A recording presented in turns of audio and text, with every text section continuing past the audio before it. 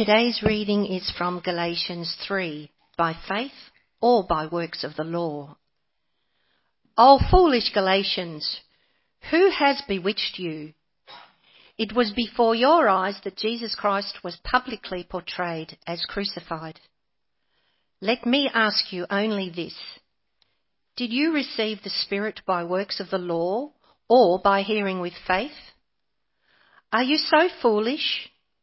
Having begun by the Spirit, are you now being perfected by the flesh?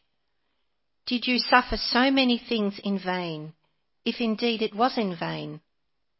Does he who supplies the Spirit to you and works miracles among you do so by works of the law or by hearing with faith?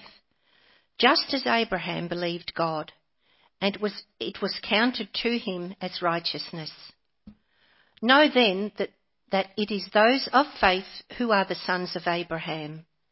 And the Scripture, foreseeing that God would justify the Gentiles by faith, preached the gospel beforehand to Abraham, saying, In you shall all the nations be blessed. So then, those who are of faith are blessed among with Abraham, the man of faith.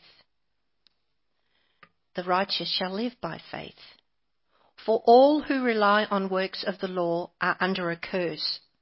For it is written, Cursed be everyone who does not abide by all things written in the book of the law, and do them. Now it is evident that no one is justified before God by the law, for the righteous shall live by faith.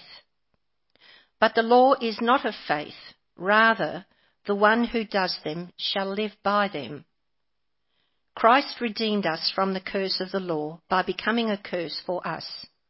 For it is written, Cursed is everyone who is hanged on a tree, so that in Christ Jesus the blessing of Abraham might come to the Gentiles, so that we might receive the promised Spirit through faith. The law and the promise. To give a human example, brothers, even with a man-made covenant, no one annuls it or adds to it once it has been ratified.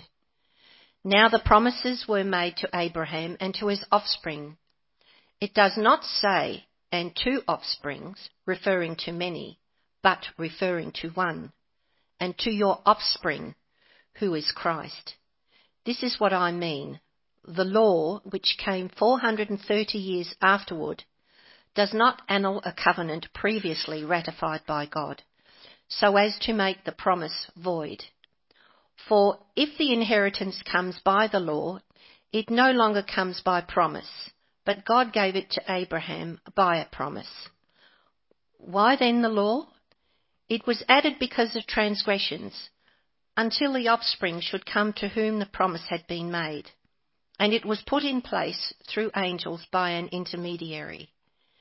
Now an intermediary implies more than one, but God is one. Is the law then contrary to the promises of God? Certainly not.